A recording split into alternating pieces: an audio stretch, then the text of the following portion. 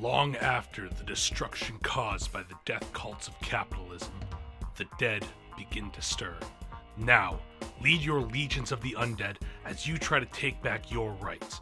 This week on Schedule for Launch, join me, Zach Walsh, as I welcome back Tanya Floker to talk about their upcoming new wargame, Blow Thy Dread Empire. Build an army and battle your friends or enemies as you tip the scales in your favor in this narrative wargame. We talk about lore, rules, and taking something classic and making it your own.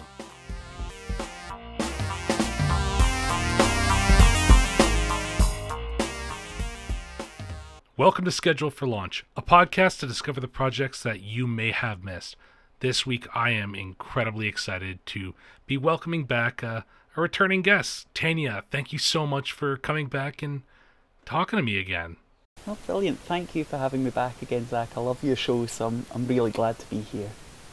I'm glad that I'm able to have you here. Thank you so much for the compliment. It's been a steady trickle of people coming back to talk to us, so I'm glad that you could join us, and we're going to be discussing a new project. But I wanted to ask you quickly, for the folks who heard you way back in November now, how have you been since Be Seeing You came out?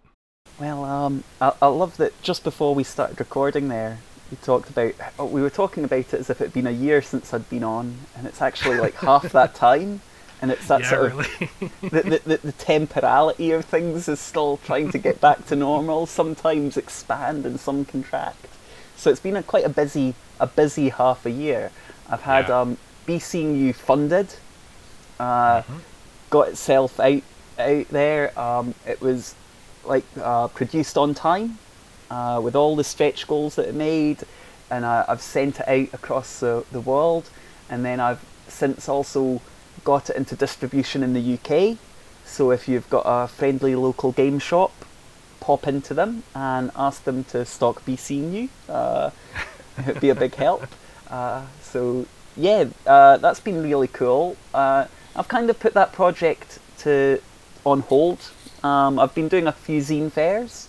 I like to do sort of like, as well as my gaming zines, I try and print up art zines and political zines and take them all out on a wee stall and sort of I just love the sort of zine culture and sort of the interactions you get there. So been doing that with another local designer, and we've been having a great time doing that. And then I've actually appeared in a couple of other zines. I've had a sort of playtest version of another game appear in Conjurations, which is like a miscellany zine by the Conjured Games Co-op. So I submitted a sort of playtest document to them. And I've been plodding away my usual Edinburgh Indie Gamers participation. I help organise that local club with a bunch of other people locally. So we've been carrying on with that and having a great time. And then with Zine Quest coming up in August, just about on top of us, as we record, I decided to take one of my games off the shelf, dust it down, get it ready to be published, and ask some nice artists if they'd like to be involved as well. And here I am. I'm very excited about this one too. And I actually think that you also had Be Seeing You in a couple of different bundles on itch, didn't you? Yeah. There's the sort of unfortunate adage of something terrible's happening in the world, so let's all create a bundle. But it's definitely worth doing. Yeah, there's been quite a lot to do with abortion access and the fight for bodily autonomy over in the United States at the moment. So and a few other sort of things to do with the shootings in Buffalo and that kind of thing, that I just seen the call out for these bundles and was happy to put my work in amongst it. No question.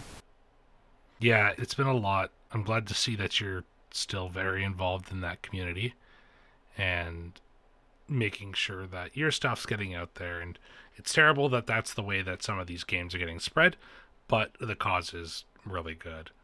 I just buy these bundles, and honestly, I think some of them I've not actually cracked open. It's more just to help, because it's a quick way to, there's a donation link right here. There you go. Yeah. Mm-hmm. But Tanya, for those in the audience that don't remember, could you please tell them a little bit about yourself and who you are? Oh, yeah. So, my name's Tanya Floker. I'm based out of Edinburgh in Scotland.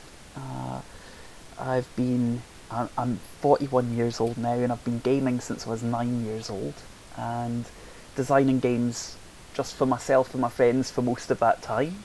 And recently, just with if you listen to the last episode, a lot of my motivation to why I'm sort of starting to release my games more formally is in that episode. But yeah, I've just decided I'm getting some of my games out there that I think are other people are going to enjoy, and I'm enjoying making them at the same time. So yeah, that's I think everything at the moment. I guess I'm studying to be a counsellor at the moment. That's going well. And I live with a nesting partner, and I've got several kids. Well, I'll speak on the counselor part. That's some tricky work, so it's always I'm always glad to have some more folks in the same ring as I am. Yeah, the training's quite intense, and the internal work. It's I'm really rising up to it, I feel, but it's really amazing, and I can't wait to get into practice. Well, you'll do great. But until that time, though, we're here to talk about something that you're making and going to be getting up on Kickstarter very soon. So can you tell us a little bit about what is Lo, Thy Dread Empire? Okay, Lo, Thy Dread Empire, is my idea of a sort of grim-dark war game, but powered... I say it's powered by an undying anti-capitalist heart. So it's got like themes about like the undead and anti-capitalism and liberatory feminism and liberatory politics as a whole, all sort of thrown into it, but also with this sort of like idea of the grim dark, the sort of hopelessness and over the top nature of everything. Mm-hmm. And along with that, it's sort of like, it says it's a war game because it is a game where it's about a battle between two forces or more forces.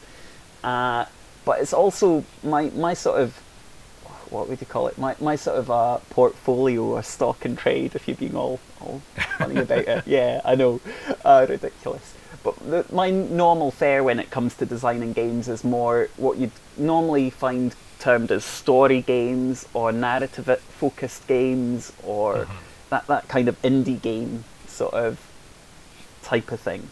So this is my sort of... I'm still designing from that perspective and with a lot of those design ideas, but I've turned my ideas on what would a war game designed with these sort of design assumptions and design goals, what would that look like? So hopefully this is a game that as much tells the story of the battle and where the mechanics engage in the battle. It tells you the narrative of what's happening as much as it does like rolling to hit, rolling to wound, that kind of thing. So yeah. And the story is actually really key to this one. When you told me about it, I was really intrigued by it, and the even the little pitch that I've seen on the preview for the Kickstarter is really interesting. So can you tell us a little bit about the lore, what the Skeleton War is, and who the Death Cult of Capitalism are? Okay, so effectively the sort of the setting that you're getting in this game is a time called the Skeleton War. Okay, so you've got this dying Earth. You've got basically the skies are filled with pollutions to the point where the light that manages to burst through the clouds is just oozing through and is a sickly yellow. It's just rubble and dirt crunching underfoot, and the blasted Earth having interspersed alien-looking ruins that have been erected by these cultists to capital.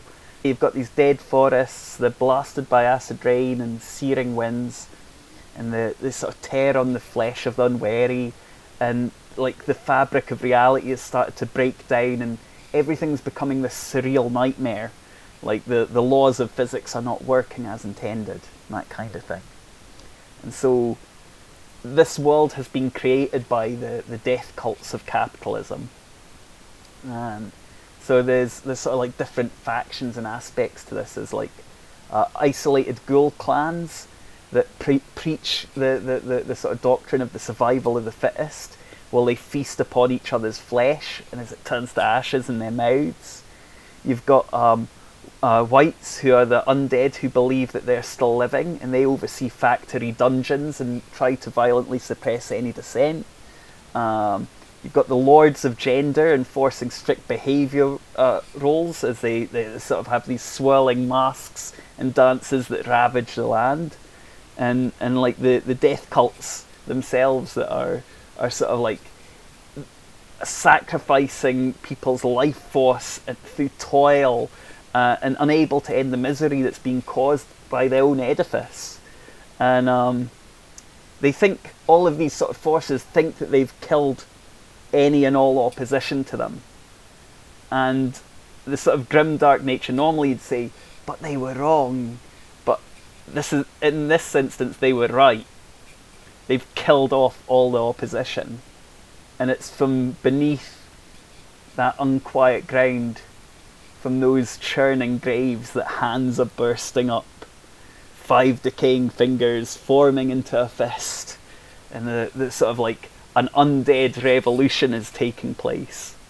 So you've got, like, opposing these death cults, you've got like the spirits of revolt, who are breaking the ghost chains which bind them in service. And you've got the Mujeres Zombista, who are, like, imagine feminist zombies who are wresting control of their bodies back from the necromancers through the act of collective animation, and then marching back on their oppressors.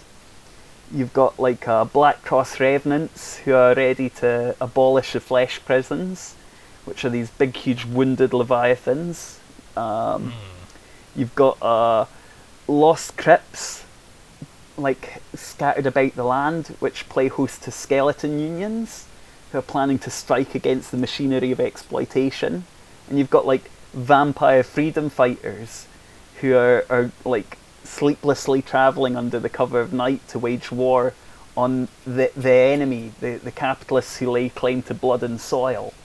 So lots of sort of like liberatory undead, and sort of even sort of calling back to things like the Internationale, like arise, the workers from your slumber. This kind of idea that the undead are coming up, and they're going to battle for life and death itself, to stop this ongoing, like, never-ending cycle of toil and pain that's neither living nor dead.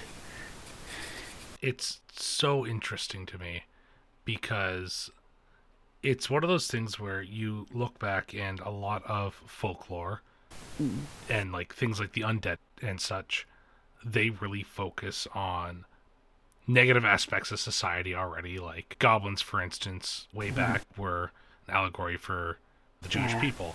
Yeah. And with very little change, you've been able to very efficiently, just even hearing that, rework these imageries, these symbols on their head. And like we were talking about it earlier, things like women's rights in America is a huge thing right now. But then you have these zombies who are literally fighting for control of their bodies, and I think that is such a cool concept. Well, there's like a history of like feminist zombie movies already, but along with that you can go a lot further back, and sort of one of my interests is sort of Celtic myth. And the undead in Celtic myth aren't, like, a lot of the time aren't unthinking, uncaring. That it's more like their ancestors who've got something going on with them. Yeah. and the idea that they've come back to do something, to have some great wrong put right. Like, that's definitely part of the sort of tradition of mythology where I live. And Okay.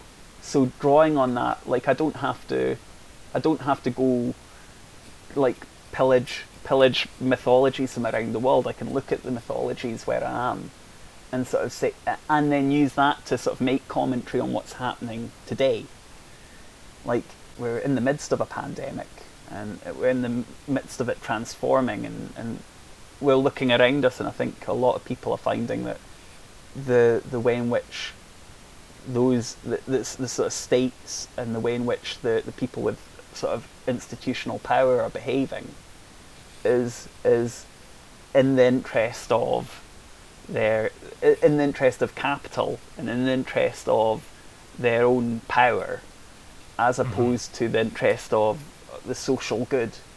And so, like, I guess this is a way of me blowing off a bit of steam about that as well.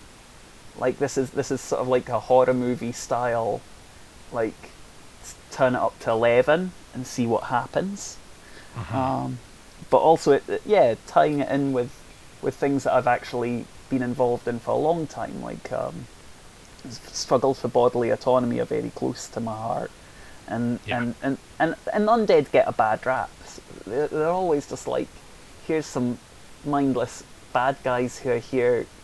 Like, it's almost like the same thing when you see people that are like fighting for survival, and like, especially recently with like black struggles in the United States, like the whole it's just thugs and mindless violence and rioting being seen as this sort of like senseless, it came out of nowhere thing, and it's like there's no sense of the history or the reality that people are going through in those sorts of reports, and there's no sort of want to sit down and try and fix it, because to do that would be to take away power from the institutions that are causing these problems. So power does not want to dismantle itself.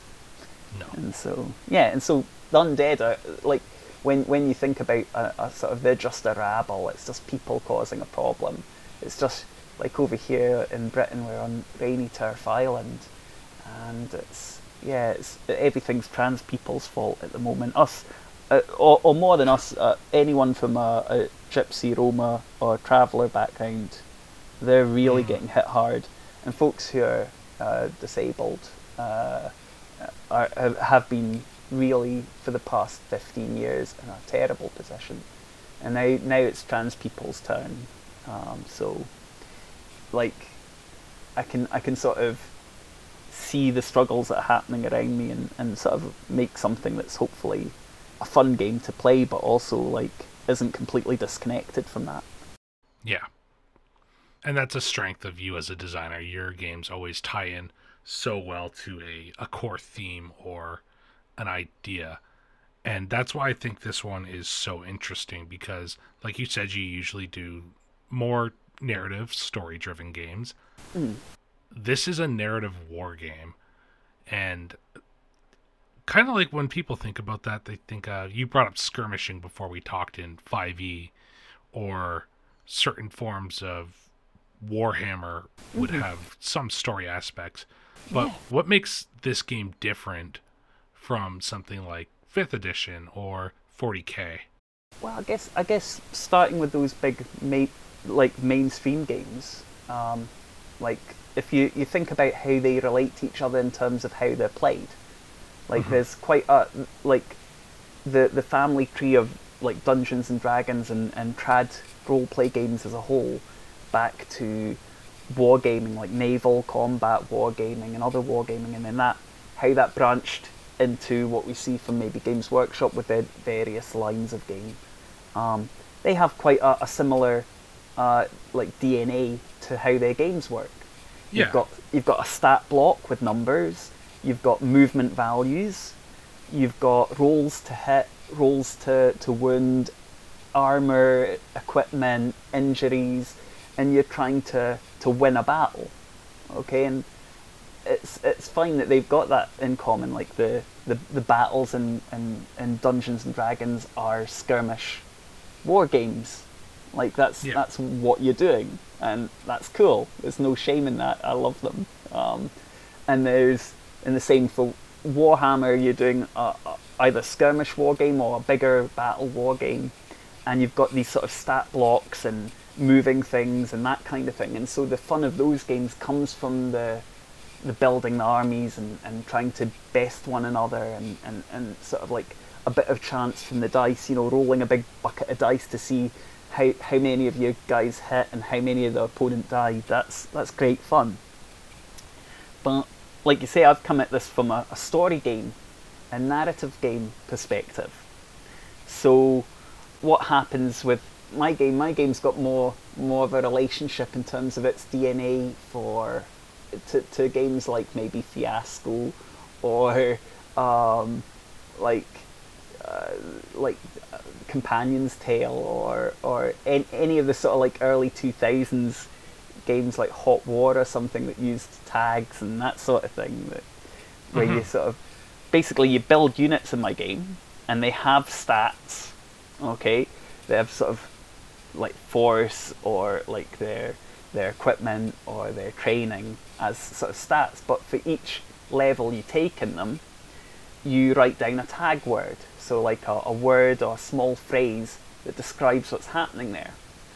And when you're placing the units on the table, when they're being moved about, and when you're sort of engaging with one another, it's you sort of pick which of those tag words and those tag phrases are actually being used as you weave the narrative of what's happening. And then your narrative of what you're doing engages with those rules of the tags and the different sort of bidding mechanics that I've got going on. And then that gives a result that comes back out into the narrative of the game again. So it tells you what the outcome is, and then you work that out and then carry on that way. So it's almost got that almost like Powered by the Apocalypse loop going on, of sort of like narrative into rules shape the direction things take, and then you take the narrative out from that. And I don't think I've seen a war game that quite does that. I've seen diceless war games. I've seen very narrative focused war games, but they often frame it on a skeleton that is still quite roll to hit, roll to injure, movement values and that kind of thing. Whereas my game, you don't even have measurements. There's no, you deal with things by agreeing between people if something is beside, close, far or beyond.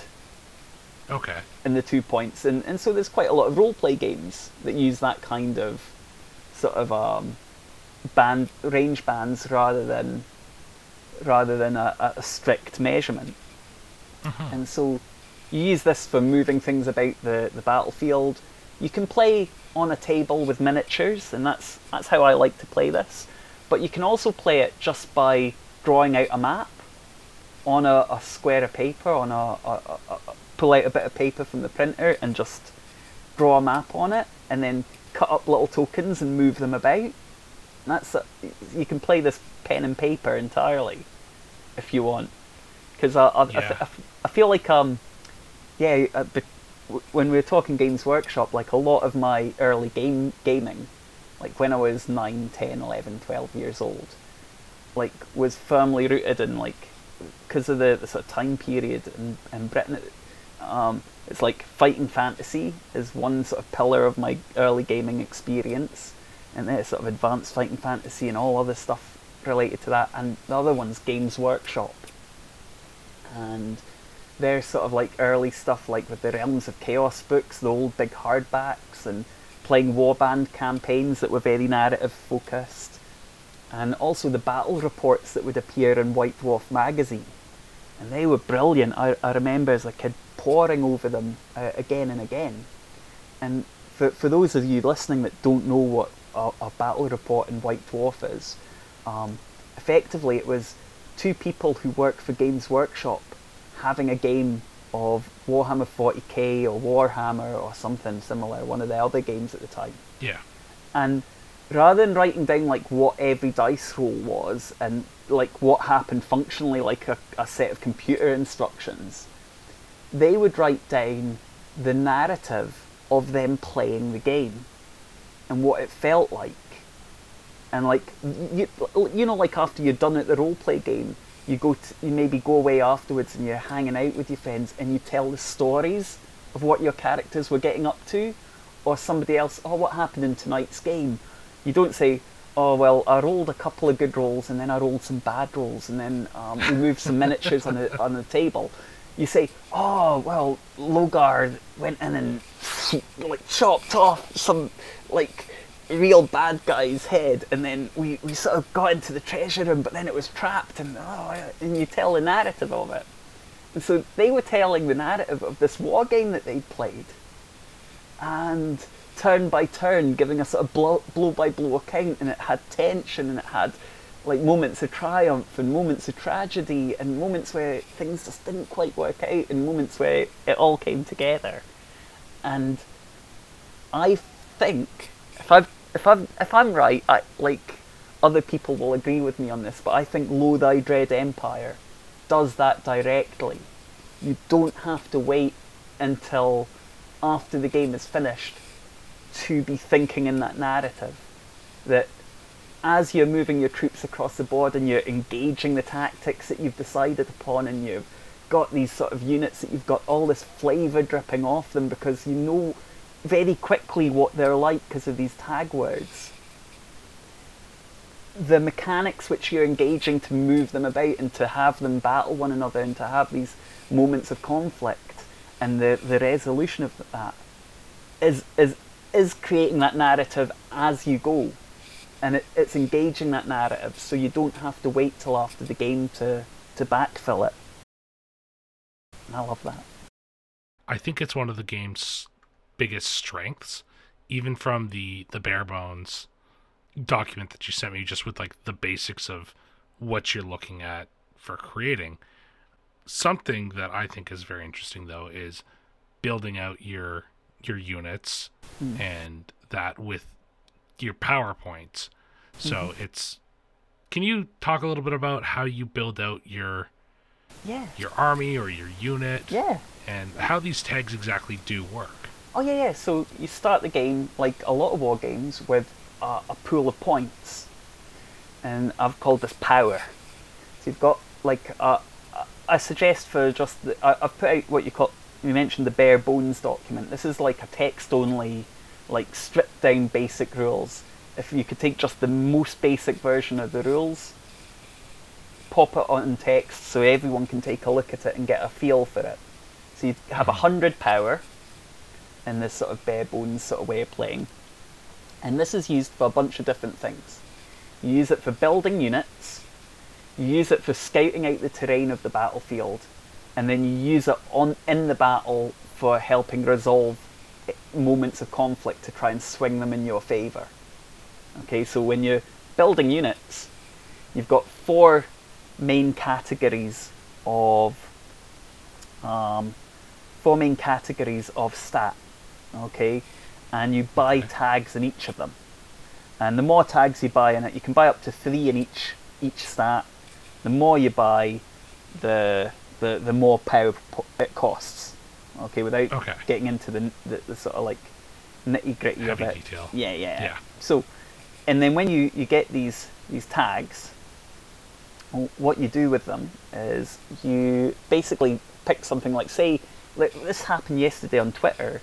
It was excellent. I was chatting with someone on Twitter, and they suggested, they were like, I'm not quite sure, how would you stat out if I wanted to make, like, I think I've got the style of the game down, like the sort of flavour and the art that you've got and everything. I can feel what it's meant to be like.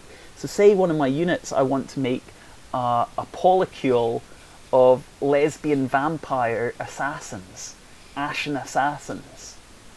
And they're like these gothic vampires, but they're like, just those words alone blew my mind.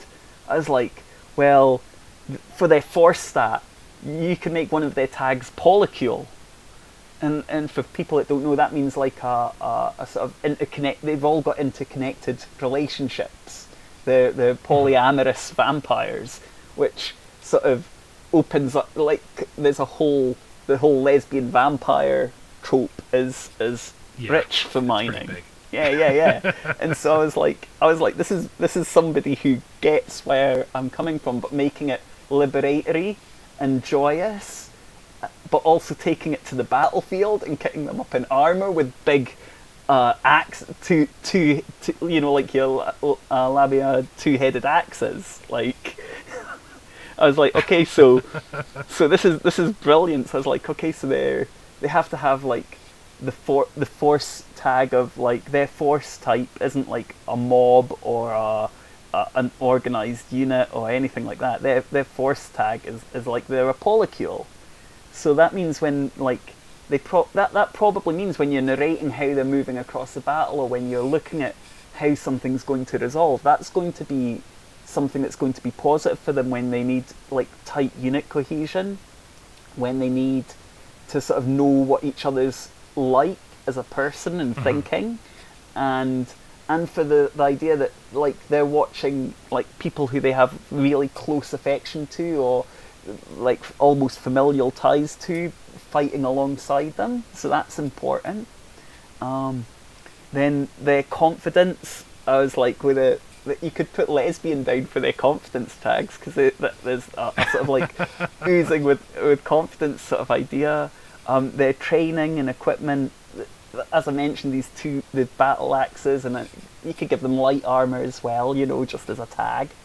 And their training, with their assassins. So they've got assassination as a specialty. So if they're ever taking on, like, a specific named character, they're assassins, that's what they're good at, and they're probably good skirmishers, so we should put that down. And maybe the vampires, and they sort of got this vampire lesbian thing going on, so maybe infiltrators.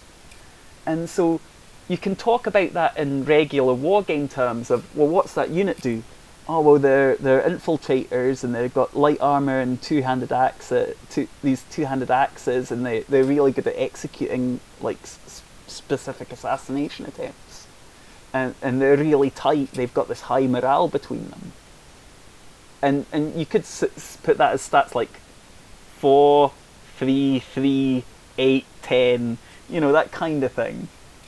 Yeah. But by having it as the tag words and having that engage from the moment you're moving them across the battlefield and the way in which they're behaving, and then when it comes to a point of conflict, those power points that you've got left over from after you've built lots of units and sort of set them up on the table, and you're sort of moving and you get into a point of conflict, you resolve that by looking at which tags are relevant to the situation and adding your narrative based on that.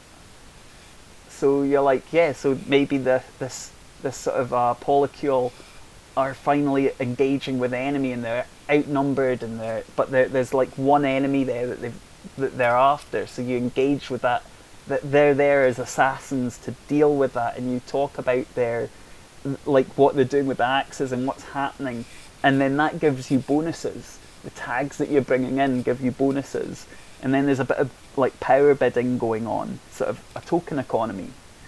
And then you use that along with a bunch of other sort of questions. There's some questions that can add into your bidding. Things like, are you in a better sort of war game things like, are you in a better position? Are you better equipped to deal with the situation? Have you got better morale? Are your forces outnumbered? All this sort of stuff still plays into it. All the things that you'd think were needed for a war game are still there. Mm-hmm. But you're jumping straight into talking about the narrative of what's happening, and that's then engaging with the mechanics, and the mechanics then feed back to the narrative right away. Okay. So it makes sense there that you build up these units, you give them tags, you spend a certain amount of points based on how much power you want to put into them, and their training and their equipment, all that stuff. But you did also mention there about utilizing tokens. Yeah. So what are these tokens? How do they work? It's basically like the leftover power points you have after building your units. You use them for like effectively a bidding mechanic.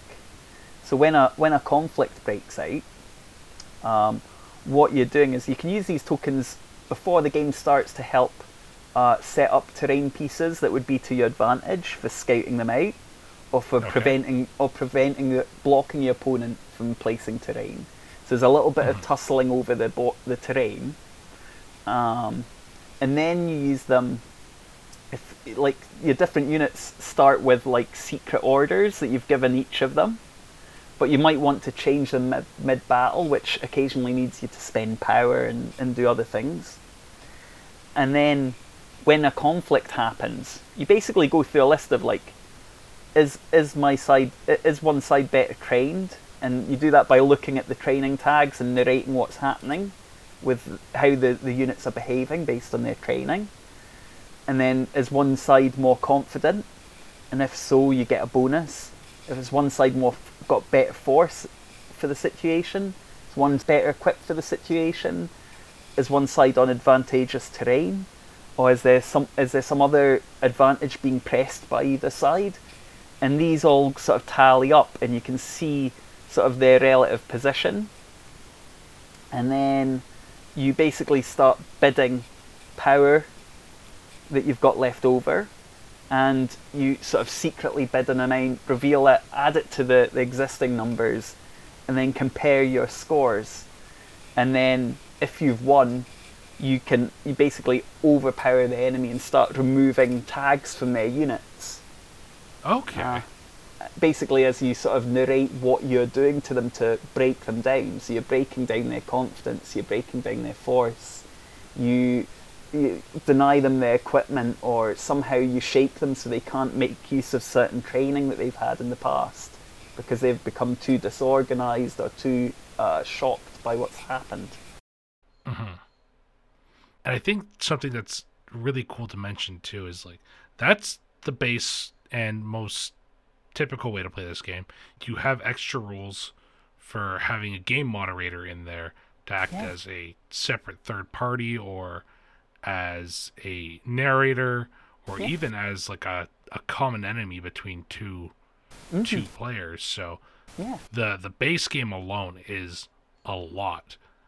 I think the document is like 15 pages A4, like not even crammed writing, like quite well spaced, I think.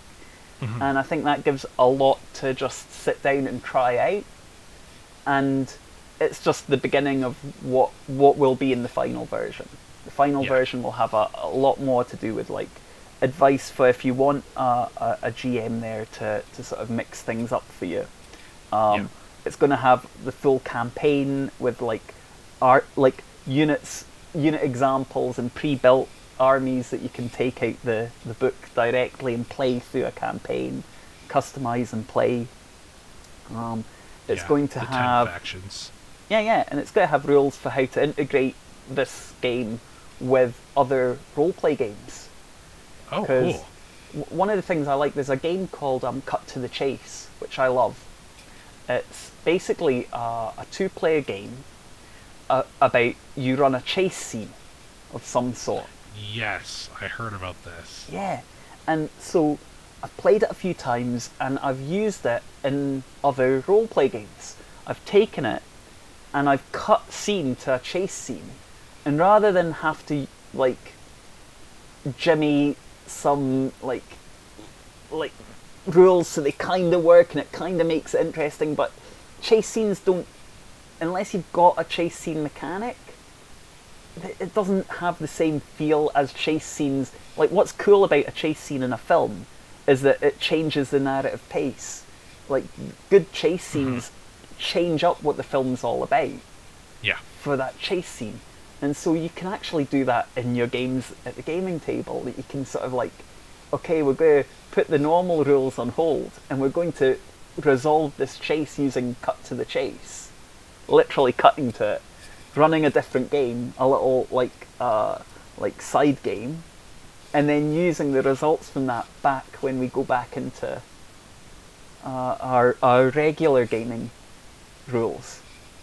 And I kind of want that for Loath I Dread Empire. Say you've got a big battle coming up, and you're like, some games handle big battles okay, some have got their own rules for it, and some are just like, well, you could do it and it's just another scene type, but what would it look like? I kind of like the idea that you could take Lo Thy Dread Empire and use it for running a big sweeping battle for half of your gaming session, or for one night's gaming session, that you just play this instead.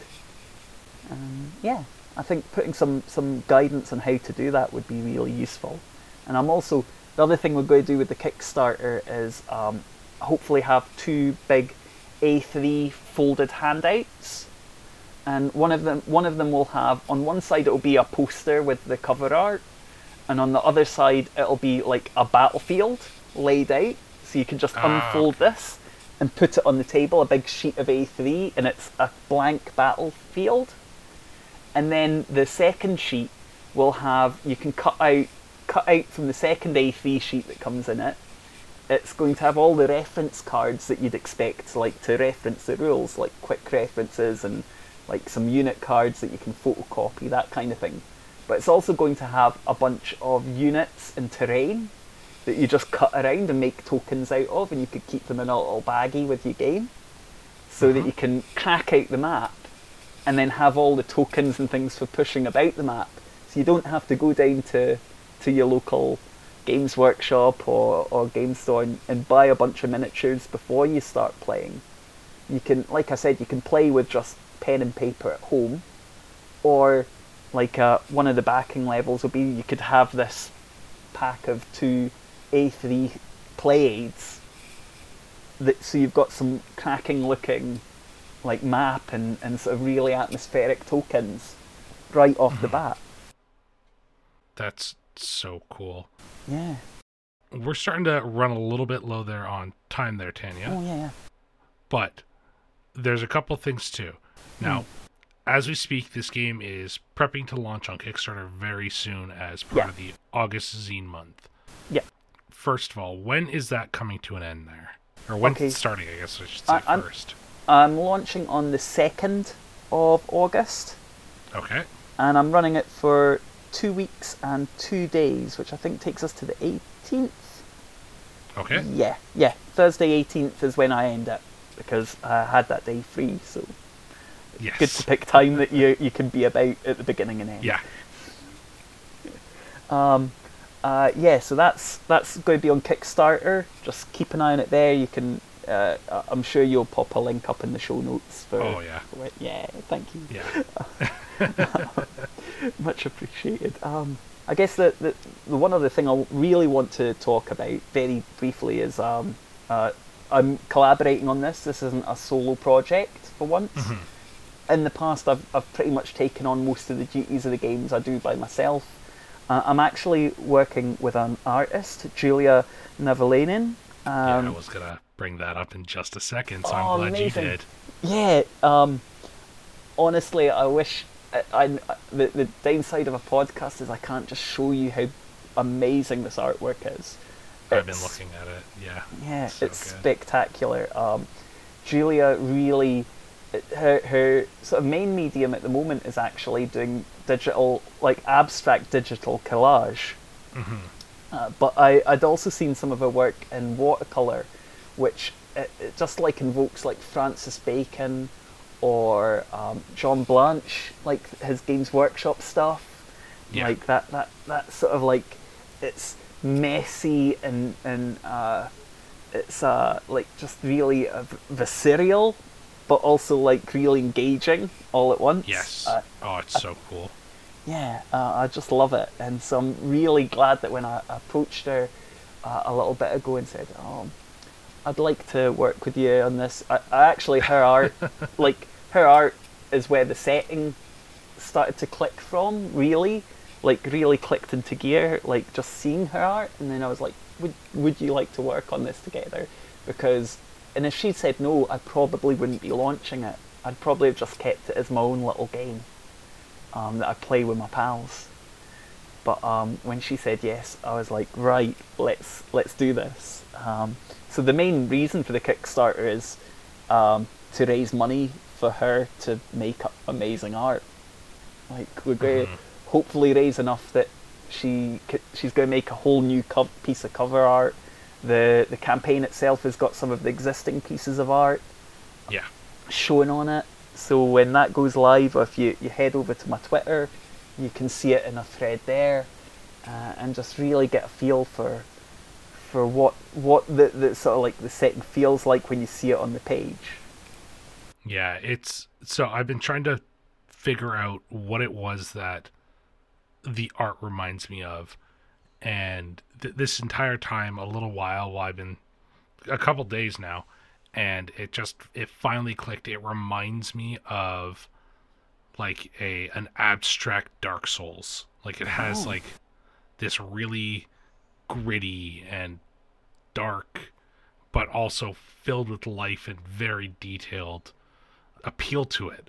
I just love the art. I think it's so cool. It looks so good.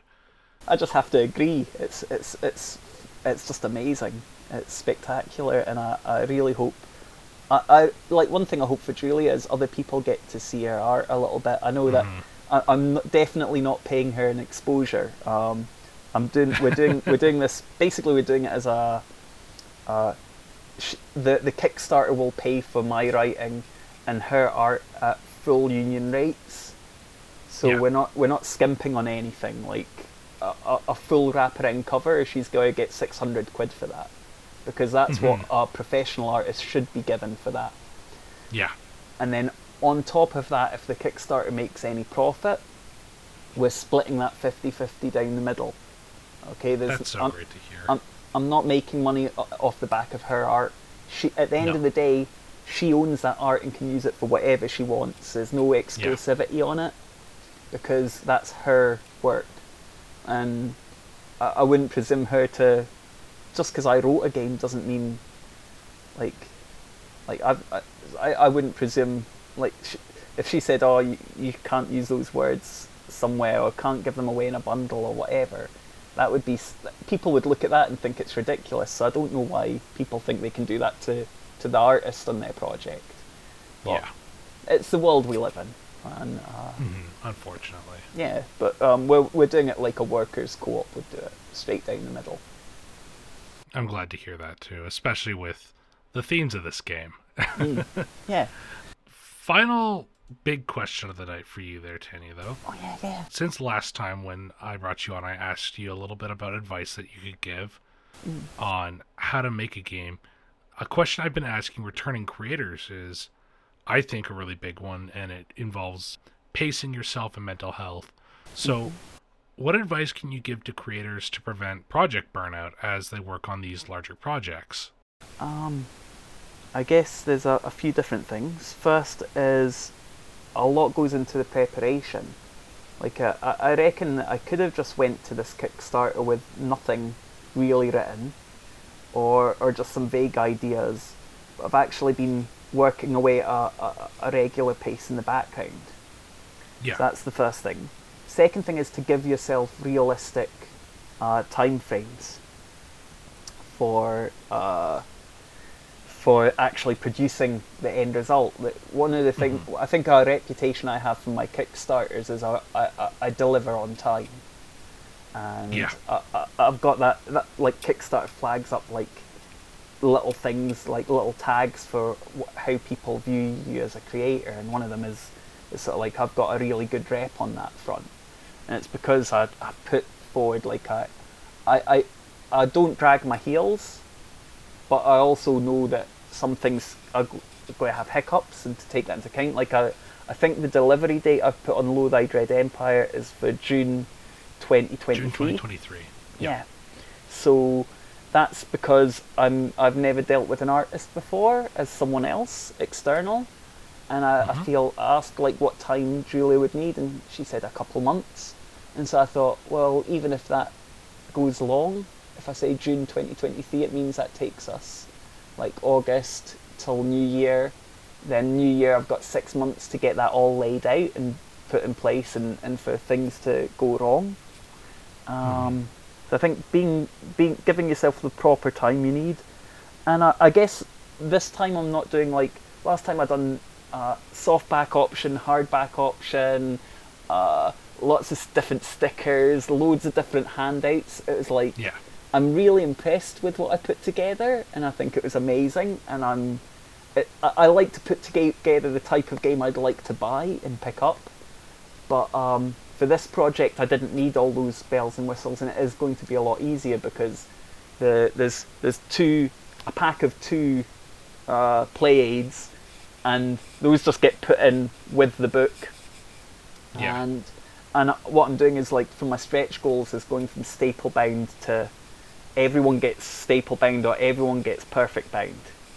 There's not sort of like you pick your binding options, so I don't have to like calculate as many things in the background. The fewer moving parts makes it easier. So keep that in mind. Like having a pack of 6 stickers, 4, 5, 6, 7 play aids, and 2 different book options, and a whole bunch of add-ons was a lot of fun in one respect, and it definitely played to my strengths from past zine distro work, but it could have been a lot simpler. So keep that in mind. I think that's excellent advice, especially with new creators who are trying to get something off the ground. Packing your project with a lot of extras to make sure that it hits goals can sometimes slow you down on the quality of the project overall, especially when you have so many moving pieces. There's fears of things not working out. Yeah, and I think like these days it isn't like the sort of like late 90s and early 2000s where you have to put basically a lot of your savings on the line just to try and publish a game. Yeah. And that sort of idea of a heartbreaker came out of that there were these people who were basically just making D&D clones with a few house rules, and then having to put their life savings into publishing, and then these games were just not selling, and people were losing. It was breaking their hearts, literally, because they put their heart and soul into it. And the publishing landscape's changed entirely. Like, honestly, you could just put together a game. You can get professional level publishing software. When Affinity Publishers on sale, you get it for like $25. Yeah. And some groups, like some groups of gamers and some like clubs, will buy you a copy if you can't afford it or you're unsure about it.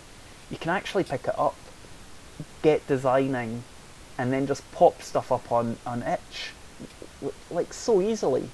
It's a whole different landscape, and then build up a if you can build a few people that sort of interested in it, you can then go to Kickstarter that way, if you want to, or go to a crowdfund or itch fund, or don't bother going into print because you don't feel you need to. Like a great piece of advice was given to me many years ago by the great retired games designer Malcolm Craig, was basically why it looked at me and asked me why I wanted to publish a game at that time. And I gave my stock, the usual thing, that sort of the surface feelings of sort of like, oh, I think this is a really good game and I'd really like to get out there. And it's like, no, but why do you want to publish it? It's, I'm sure you've designed a really good game. I'm sure, like, you're really enthusiastic about it, but why do you want to publish? Really think on what your reasons for publishing are. Do you want people to know your name? Do you want the recognition of being a games designer? Do you want... do you really think your game is that original that it should be out there? Or, like, what's going on? What's really motivating you? And I feel like nowadays, at this point in time, I know what my motivation is and why I'm doing this. We talked about that last time I was on. I've got this sort of stepped plan, and I feel like I'm quite firmly on that at the moment. But nowadays, you could just put something out on itch, and why do you need it like to be published? Or if you are publishing it, why not just pop it up on something like Lulu or some vanity press where people can pay for one copy and you don't have to have any outlay? It doesn't cost you anything. Like, you have to buy like 2 or 3 test print copies. Like, most people would spend more than that on a weekend away somewhere or a night out. So go down that path and see how it looks, and then if you feel like you need to do more, then scale up. That's perfect advice.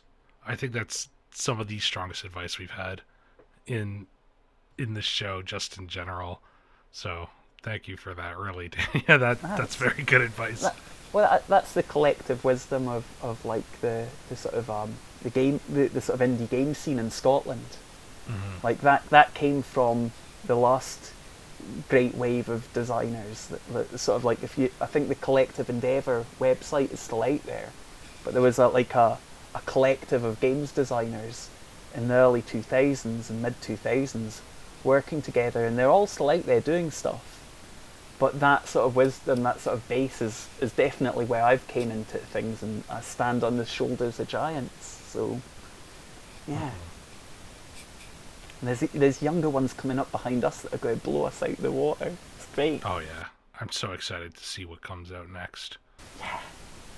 Tanya, where can people find out more about you and Lo Thy Dread Empire? Okay, so you can find me on either timeoftribes.com or as Time of Tribes on Twitter or Instagram, or timeoftribes.itch.io. All of which I'm sure can be popped in your show notes, and I'll be down there. Yeah. But yeah, that's usually where to find me. Perfect. As always, audience, everything that we just talked about there, that's going to be in the show notes down below.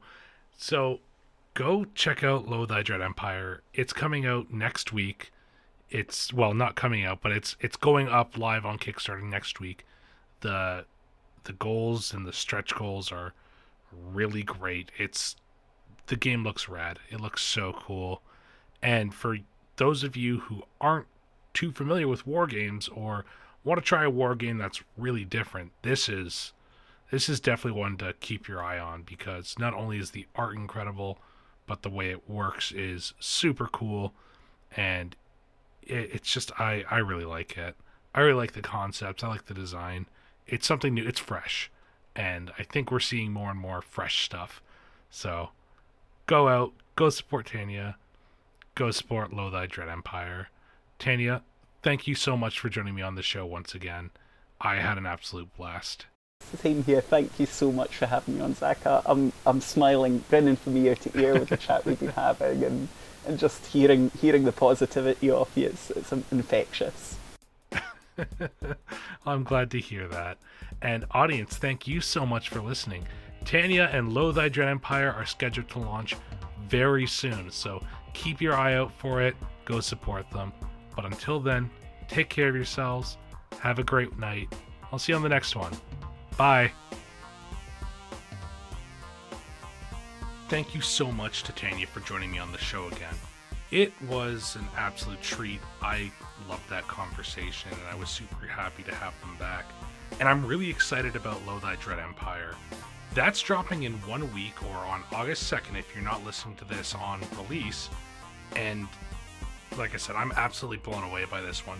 It's totally unlike anything we've had on the show. The Kickstarter options are absolutely fantastic, and it's really exciting. It looks really cool. Go check out the art. If anything, go check out the art. It's so cool. As always, though, thank you for joining me, listener. There are a handful of new folks who've joined us recently, and I just wanted to take a quick moment to say, hey, and thanks for being with us. We broke our 1,600 listener mark, and I cannot thank you all enough. It's been incredibly cool. I've gotten to talk to so many new people, and I've had a great time. So thanks for making this all possible still, and introducing me to so many new creators. If you like something and you want me to come and talk to somebody new, reach out. I'll reach out to them, and I'll do that legwork, see if they're interested. If you like the show and you want to hear more, though, why not tell a friend? Because that's the only way that I get this show to grow, is through the amazing people like you sharing it. This coming Wednesday at 6 p.m. Eastern Standard Time, you'll be able to catch me on the People's Ascension Twitch stream, where I'm going to be playing the earth-bending successor, Pongo Tithe. in an Avatar Legends one-shot. It's going to be a really good time. We're going to be doing it for the National Network of Abortion Funds, like I've been doing with Lion Knight. The Shibuya Nights game was great.